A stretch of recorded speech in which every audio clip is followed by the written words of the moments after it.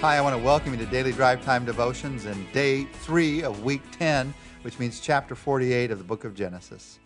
We've been talking about what dream managers do, and I want to focus today on something else that Jacob did in getting ready for the future and looking forward to the future. In that, we learned something else that dream managers do.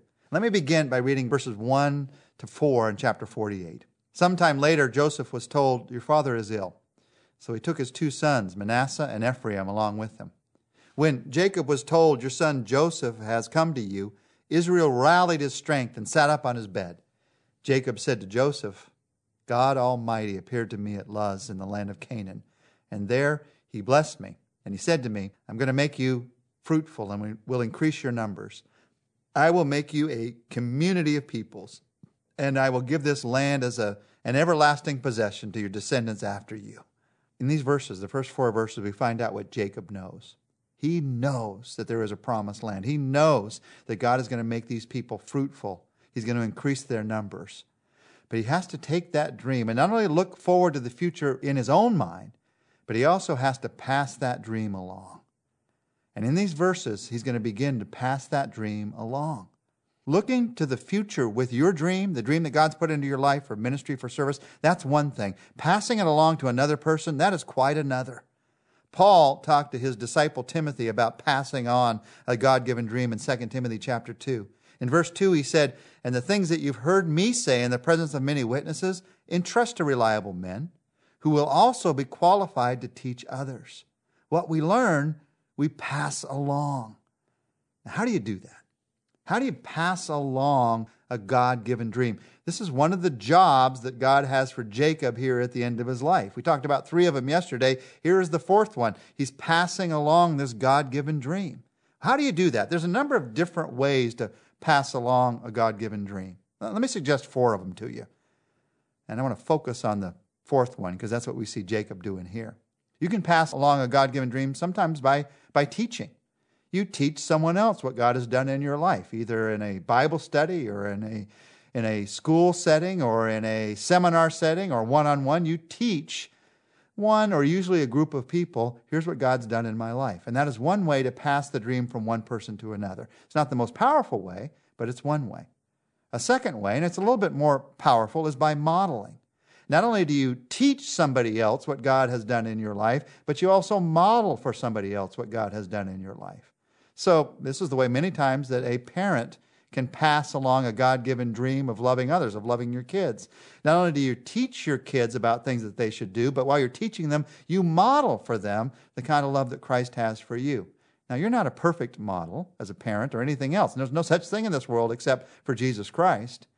But God can use the ways that you're following Him to show others the ways to follow Him. So you model the life that Jesus Christ is working in you. As you model the dream that God has put into your life, a dream for growing a ministry, a dream for reaching a country, a dream for making a difference in a community, as you model that dream, as people see how you do it, that's another powerful way, a more powerful way even, to pass along a God-given dream. There's a third way that we do it, and that is through what I would call mentoring.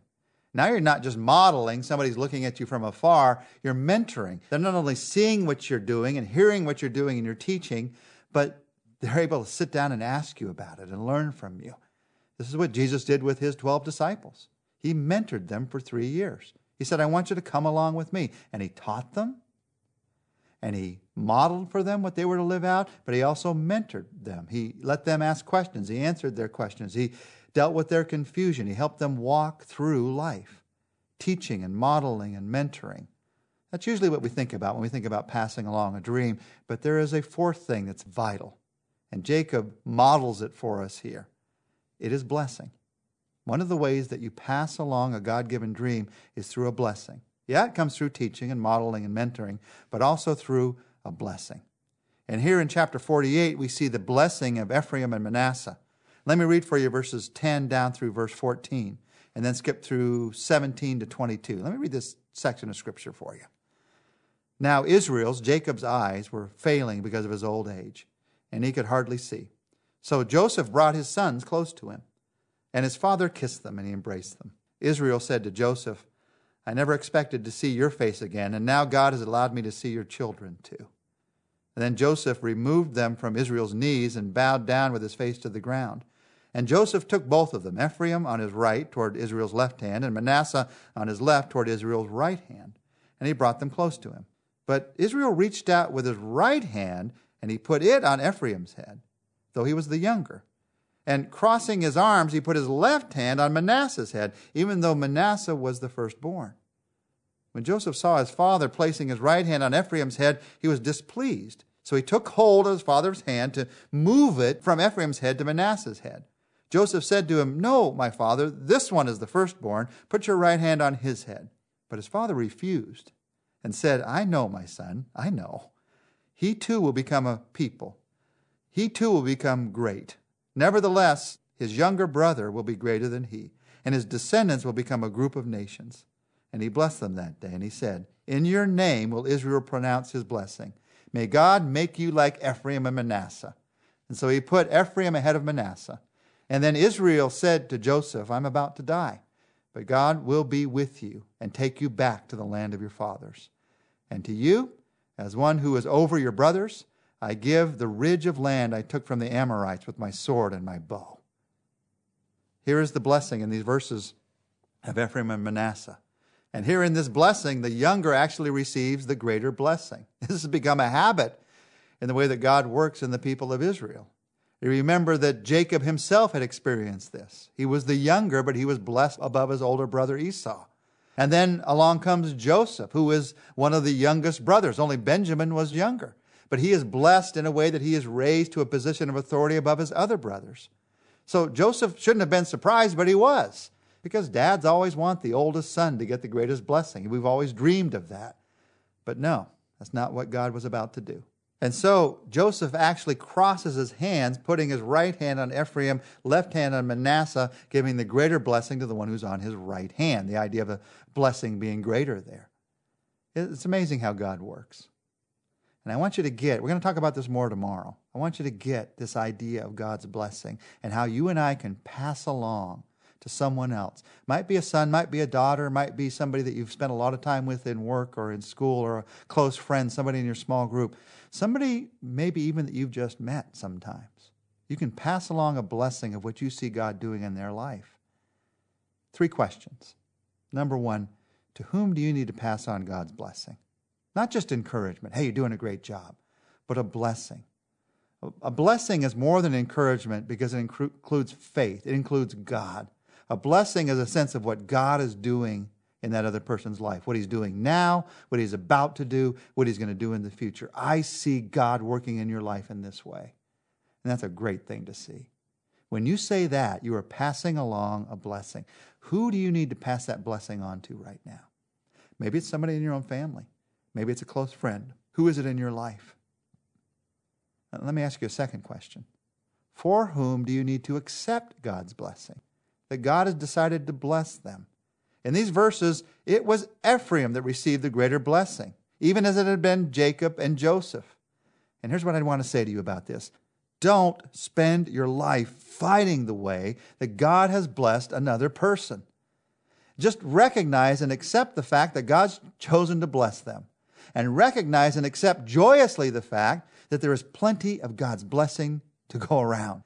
When you get caught up on the fact that some older brother or sister or younger brother and sister seems to be getting more than you are out of life, and you get bitter about that, you're cutting off God's blessing from your life. Not from their life, but from your life. God's chosen to bless them as he's chosen to bless them. And maybe the reason he gave them more financially is because they needed it in order to grow. They needed the more financially in order to recognize they didn't need the more financially. It's not all about what's happening in this world. God's preparing us for eternity, remember.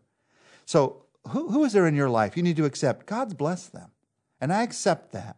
And I'm going to take joy in that. And now I'm going to look for how God's blessed me. Who do you need to pass on God's blessing towards? Who do you need to accept the fact that God has blessed them? And then I have a third question, and that is, who do you need to honor in your life? Who is there right now that maybe has blessed you that you need to honor? Even as Joseph honored his father Jacob here. Even after he dies, we're going to find he honors his dad. He honors what his dad asks him to do. One of the things that keeps you and I from passing on a dream is not honoring those who pass the dream on to us. When I start feeling like it's all mine, when I start forgetting to honor those who passed a dream on to me, it does something in me. It does something that keeps me from passing it on to other people. I begin to become a jealous person. I begin to become a self-centered, self-focused person. Who is there in your life that you need to honor? Maybe you did early, but you haven't for a long time. And you just remind yourself right now, God worked in my life, and I honor that person for it. You're not really a dreamer. Listen, you are not really a dreamer unless you pass it on. Dreams don't end with one generation. We're only here a short time on this planet. All of us need to be part of a God-given dream that outlasts our lives. And that means you're not really a dreamer unless you pass it on. Jesus Christ, thank you for the dream of faith. Thank you for the dream of living out the kind of life that you want us to live. And thank you for the dreams of ministry and building things that you put into our hearts. Lord Jesus, help us to do these things. Help us to bless those who have come into our lives and are living out that very dream that we've had in our hearts. Help us to bless them with a blessing that's full of faith and full of your direction and guidance, full of joy. Instead of thinking the dream is ours, help us to recognize it is yours.